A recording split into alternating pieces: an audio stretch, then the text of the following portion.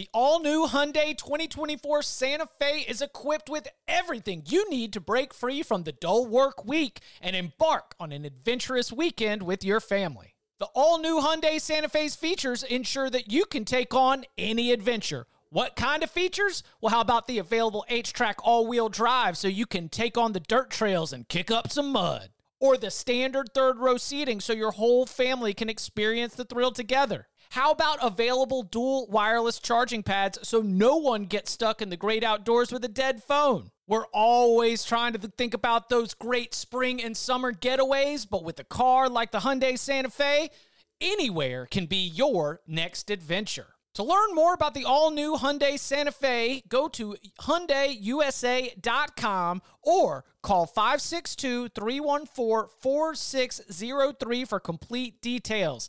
Learn more about the all-new Hyundai Santa Fe at HyundaiUSA.com or call 562-314-4603 for complete details.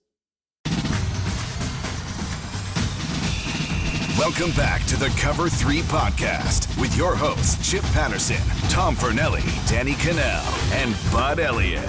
It's your call for the best college football coverage, from National Signing Day to the National Championship and everything in between. CBS Sports presents the Cover 3 podcast. Hey guys, welcome back in to the Cover 3 College Football Podcast on CBS. We are joined by a lot of good folks from our sister company, 24/7 Sports. And today, on our Around the Clock series, where we take those experts from 24/7, it's Michael Swain. Michael, welcome to the show. Thank you so much for having me, Bud. Really have enjoyed these so far, and hopefully we'll have a good one today. I'm pumped. We talk a lot of Iowa State. They're one of the most intriguing teams in the country. That's why we have you on. Long time covering Iowa State sports for Cyclone Alert. You can follow him on Twitter at mswain247, I believe it is. Yep, you got it. There you go. As you know, you've heard the episodes. For listeners out there who have not heard the episodes, we put 15 minutes on the clock. This is just intended to be a cool series where, if you're a college football fan, maybe you don't even hear this until July, and you want to just rip through these, do a couple previews a day, pull up that Spotify playlist, get through them, and we're really looking to target folks who want to know about college football on the national scale. So I'll go ahead and throw 15 minutes on, and we'll get the scoop on Iowa State here. All right, so first, looks like the over-under win total in Vegas is about 10-ish, I guess, for all the games, about 7 for including the non-conference games. Does that feel right to you? I think it does. If you look at the Iowa State schedule, I think you can really circle 2 games as maybe the big warnings. It's week 2 against Iowa. You've got the Cyhawk game. Matt Campbell has not had a great experience against Iowa so far, and Iowa State's going to look to notch a win there for the first time in a few years. And then you look at, of course, going to Oklahoma and going to Norman in late October or November maybe. And I think those are probably the 2 games that you look on paper, you say those are the games that Iowa State could lose. Now, you don't have to travel to Austin. You get to host Texas. You get to host Oklahoma State. Your overall road schedule isn't the most tough in the Big 12. They've got a real nice start to the season once you have that Iowa game. So I think it is spot on. I think it's just going to be a question of, can Iowa State consistently week to week be able to show up and really kind of meet some of those expectations that have been set? If they're going to meet those expectations, which are increasingly lofty every year, it seems, with the job that Matt Campbell has done with this Iowa State program, what has to happen in your mind? I think there's a few things. I think you've got to see the best version of Brock Purdy that we've seen so far. I think he's really the key for Iowa State, especially in terms of, you want to think of Iowa State's offense, right? You think about Breece Hall, someone that's a Heisman contender, but Brock Purdy this time last year was getting some first-round mock draft looks, and that kind of faded when he had a rough start to the season. But he had a real nice finish to the season leading into the Big 12 title game where he completed, I want to say over 70% of his passes for 10 yards an attempt with 10 touchdowns, no interceptions. He was lights out. And so if he can be like that for the whole entire season, can be consistent week in and week out and really kind of cut down on some of the turnovers that he's had, because at times, when Brock's at his best, he's making a lot of big plays, making, off script throws, but sometimes those come back to bite him. He'll try and make a throw that maybe he should just throw it away. So I think with more experience, maybe he'll be able to kind of weed those out of his game. But I think for Iowa State, it's all about Brock Purdy, what he's able to do. And then also the deep passing game. I know this is something you guys have talked about, at least on Cover 3 in the past, but Iowa State really struggled with that last season. They didn't have a really big deep threat. Tariq Milton, their one guy that was kind of the deep threat. He had 20 yards a catch as a sophomore, and he was hurt for most of last season. So I think if you're looking at Iowa State, the defense is going to be solid with John Haycock. It's going to be really about Brock Purdy and the passing game that's going to kind of determine Iowa State's ceiling. So you brought it up. I know it's something I've touched on. To me, I agree with you. If Iowa State's going to take the next step, they've got to find a way to hit more home runs through the air. I mean, and I get into it sometimes with the Twitter guys from Iowa State. They say, hey, like, this offense isn't trying to hit home runs. I'm like, look, I disagree. I guarantee if you give Matt Campbell the truth serum, yes, he wants to play with intentionality as far as pace, and they want to be physical and run the ball, and they want to utilize the tight ends. No coach in America hates explosive plays. In your mind, is it just the health of the outside receivers or the growth? Is it more play action? How do they get the ball down the field with success through the air? I think it's a mixture of both. I think a big thing is going to be having Tariq Milton back and just having that threat of that happening. Because I think you saw a lot last season where you've got guys like Xavier Hutchinson and Sean Shaw who are really good maybe in that 10, line of scrimmage at 10 yards, line of scrimmage at 20 yards. But once you get kind of past that 20-yard mark, they're not necessarily the most dynamic playmakers down the field. Yes, you can throw the ball up to someone like Sean Shaw, who's 6'6", but he's not going to go burn you deep down the field. So that's where I think Tariq Milton comes in, because if he's able to break the top off of defense, I think then all of a sudden, you're getting more room for Breece Hall to run. But I think Iowa State, they do take a very pragmatic approach to offense. They are not looking to consistently go hit home runs every play. But you can look at the deep shots that they did take last year. They didn't connect on a bunch. It's not like they weren't taking deep shots. They just weren't able to. Brock Purdy wasn't able to find them. Balls got tipped.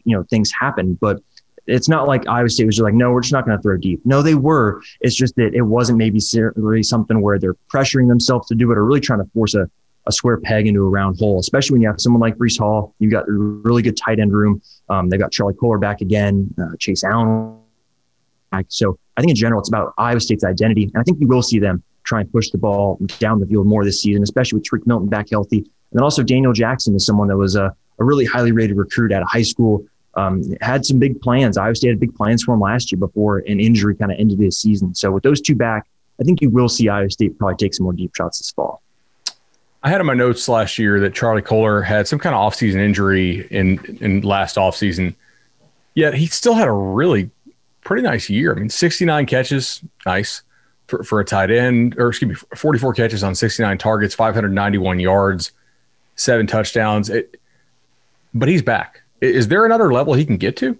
100%. Yeah, totally. That's been kind of the buzz this season, or this offseason, I should say, is we've gotten to talk to the tight ends coach, Taylor Mauser. And he kind of made a joke that he's embarrassed to stand next to Charlie Kolar now with the amount of new muscles he has popping up because of the strength and conditioning coach, Dave Andrews. He had the sports hernia surgery last offseason, missed the game against Louisiana, that season opening kind of debacle loss, but then wasn't really himself until week 3 against Oklahoma. And then he really hit the ground running and was a really big piece for Iowa State. So I think for him, it's going to be a question of, can he kind of build on what he looked like at the end of last season with maybe a reshaped body, more fluid of an athlete in general. I think he's got a really high ceiling, and someone that, you think about the best tight ends in college football, of course, Kyle Pitts was probably that last year, but going into this season, I think you'd be hard pressed to find someone that's better than Charlie Kolar. I think I'd have to agree with that. Offensive line is all back. Yep, everyone's back. The big kind of question mark is going to be right tackle. Sean Foster is going to take over at left tackle. He was there last season. But you've got Jake Remsburg and Joey Ramos are kind of the two guys. Both of them started multiple games last year because each one of them had different injuries at different point of the season. So that's going to be the big key. And that spot last year, it seemed like at times they used some of those tight ends to chip on that right side of the offensive line. And against Oklahoma, it seemed like, they were really able to get some pressure off that right side. Now, Remsburg went down with an injury against Oklahoma in the Big 12 title game on that first drive of the game. He's back now this summer. He'll be full go for summer workouts. But in terms of the offensive line, you've got some real experience coming back. Trevor Downing missed all of last season with an injury. He'll probably start at left guard. But then you've got guys like Derek Schweiger, who could probably play anywhere along the offensive line outside of center. And then, of course, Colin Newell is probably one of the best centers in college football. So right tackle will definitely be kind of the question mark, if you will, but it's a really, really experienced bunch. It sounds like this offense really could take the next step there. Pivoting a little bit, if you would, to the defensive side of the ball, Jaquan Bailey last year, very productive, 7 sacks, 29 pressures. I mean, 14 incompletions or interceptions credited to him off those pressures, almost a 10% pressure rate. He's gone, right? So what do they do to replace that? Like that's meaningful. Yeah, they take the guy that led the FBS in sacks last year in Will McDonald. He's someone that, 10.5 sacks for a season. I think I had him at 43% of the snaps or 40-something% of the snaps he played. So he's someone that's going to have to step into a bigger role. Now, the word this offseason has been that he's trying to get up from a 230-pound guy to a 240, 250-pound guy. Now, he has a fast metabolism. He's one of those guys that's going to have to work real hard to do that. But if he is able to get up to that weight, I think he is a dominant force. And I made the argument earlier that I think that he's probably someone that could be one of the high-end NFL guys on this team. Of course, Breece Hall's getting NFL first-round looks, but I think if Will McDonald is able to build on what he did last season while being 245, 250 pounds, while being 6'4", long arms, explosive, he's someone that I think could really kind of climb up the draft boards this season. So moving to the secondary, and looking at some of Iowa State's numbers, obviously they play in the Big 12, so you're going to face a lot of explosive passing offenses, even if in the league last year the quarterback play was a little bit down maybe compared to where it was in prior seasons. And Iowa State's done such a good job with their unique front and the way they play that defense there that like half the league seems to be trying to copy it now. And around the country, I know a lot of staffs go and visit Iowa State to pick their brain. But one guy who was pretty key for them was Lawrence White. I mean, more snaps and coverage than basically anybody else on the team. He's gone as well, I believe.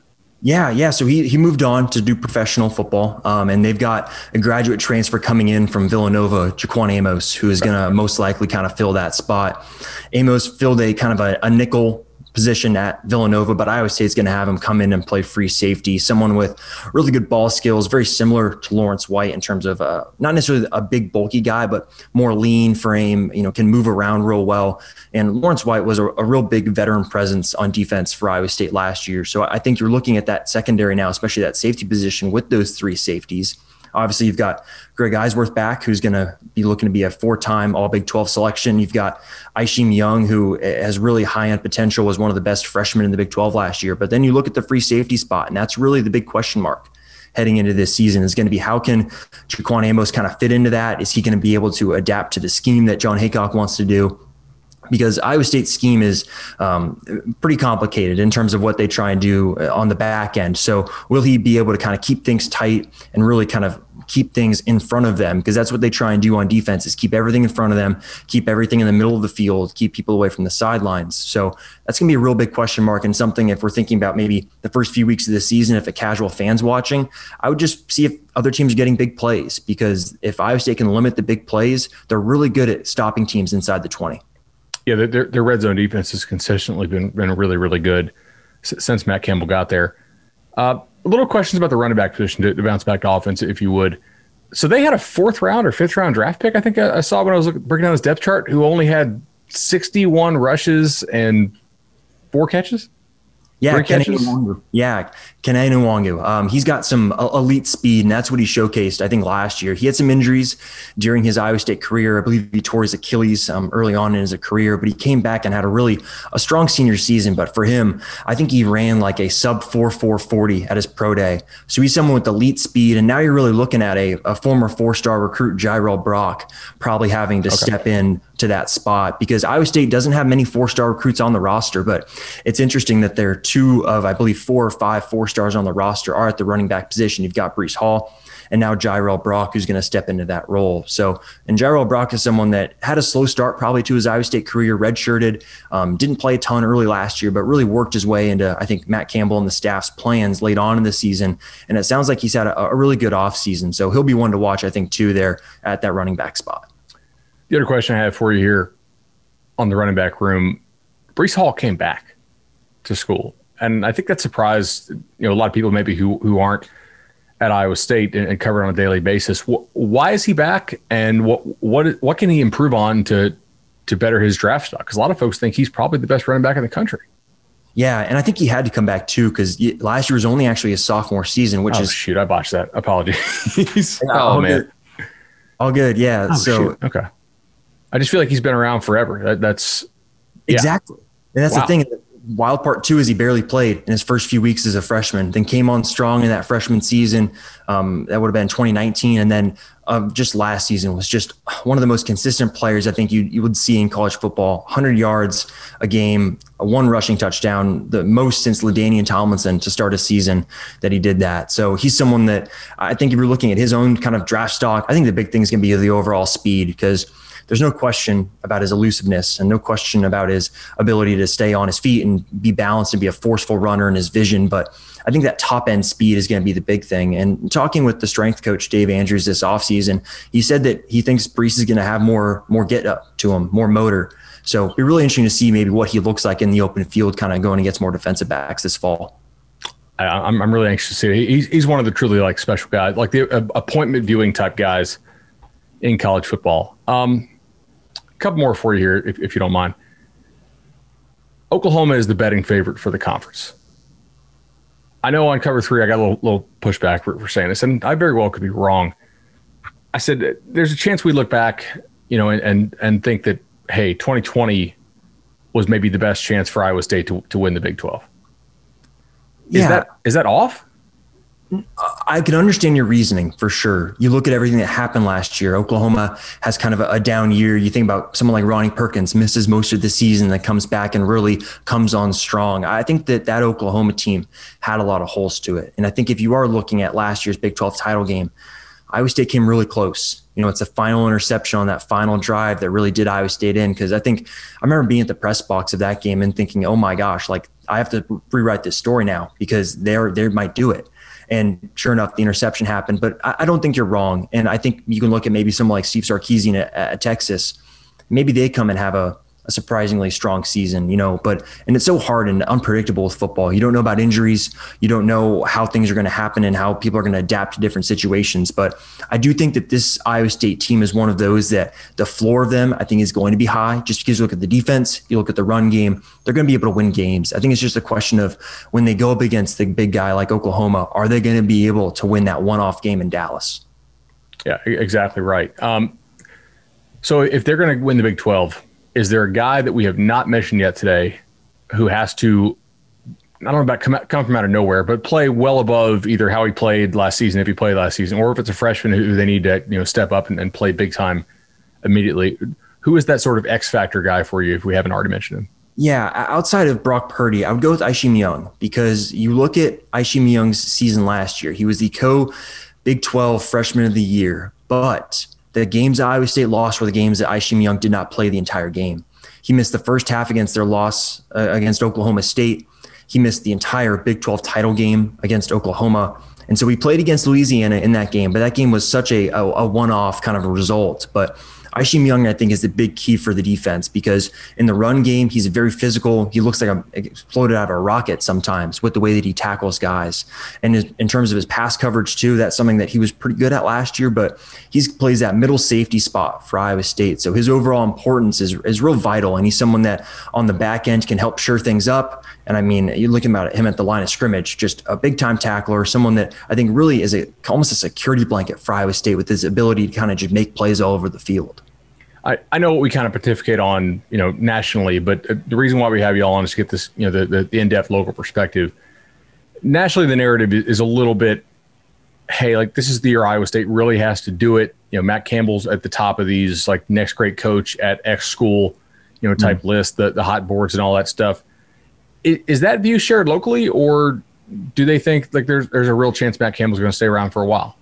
I think it's that. I do think there's belief that Matt Campbell is in this for the long haul at Iowa State. I know that every offseason it now seems like Matt Campbell's kind of the first name you're going to throw into who should be the next coach at X big school or X big NFL team. And I think that the vibe that I've gotten from him, just in terms of what you've heard him say in press conferences and just the actions that he's had, is that he's in this for the long haul. And I mean, if anything showed you something, it's that you can build a Big 12 title contender at Iowa State. And if you are building a Big 12 title contender, once every 4-5 years, maybe you have a year like this 2021 season where maybe you have the opportunity to compete for a college football playoff spot. But I think the view is Iowa State fans want to enjoy this ride. They don't want to get caught up in this is Matt Campbell's last ride, or this is the only opportunity Iowa State has. I think they're really embracing maybe the journey of what this season could be, and Matt Campbell talks about the process so much, it feels like it's almost rubbed off on the fans to some degree, to where it's just, hey, let's enjoy the season. We'll see where we end up. But everything and the indications I've gotten is that Matt Campbell will be here for a long time.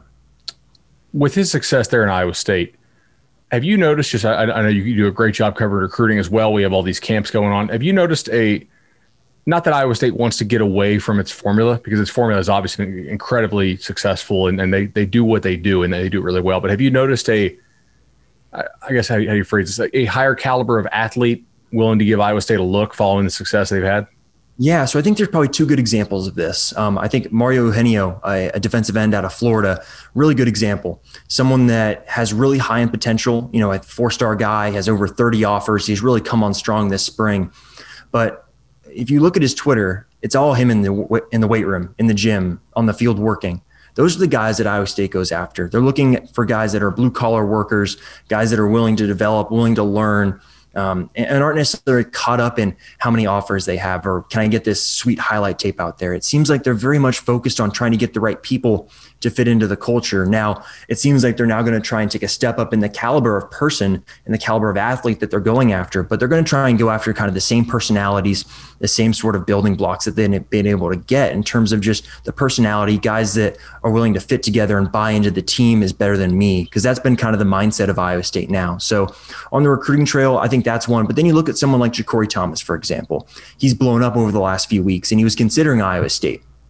But now that he's got more kind of big dogs, I know Georgia just offered him. Florida has offered recently too. He's one that now has maybe moved away from Iowa State. So I think you see maybe the pros and cons of going after some of those high-level guys for Iowa State, where you're putting a lot of capital into these guys, but you got to make sure you find the right fits that are willing to kind of almost buy into the culture at Iowa State. Awesome, man. I really appreciate you coming on here on the Around the Clock series on Cover 3. Tell everybody where they can find you. Yeah, definitely. CycloneAlert.com is the website. I'm on Twitter at mswain247. Got all sorts of creative Iowa State content, and we'll be having everything you need over the summer and heading into the season. Awesome. All right, guys, stay tuned to Cover 3. Check out Cyclone Alert, mswain247 on Twitter. Appreciate it.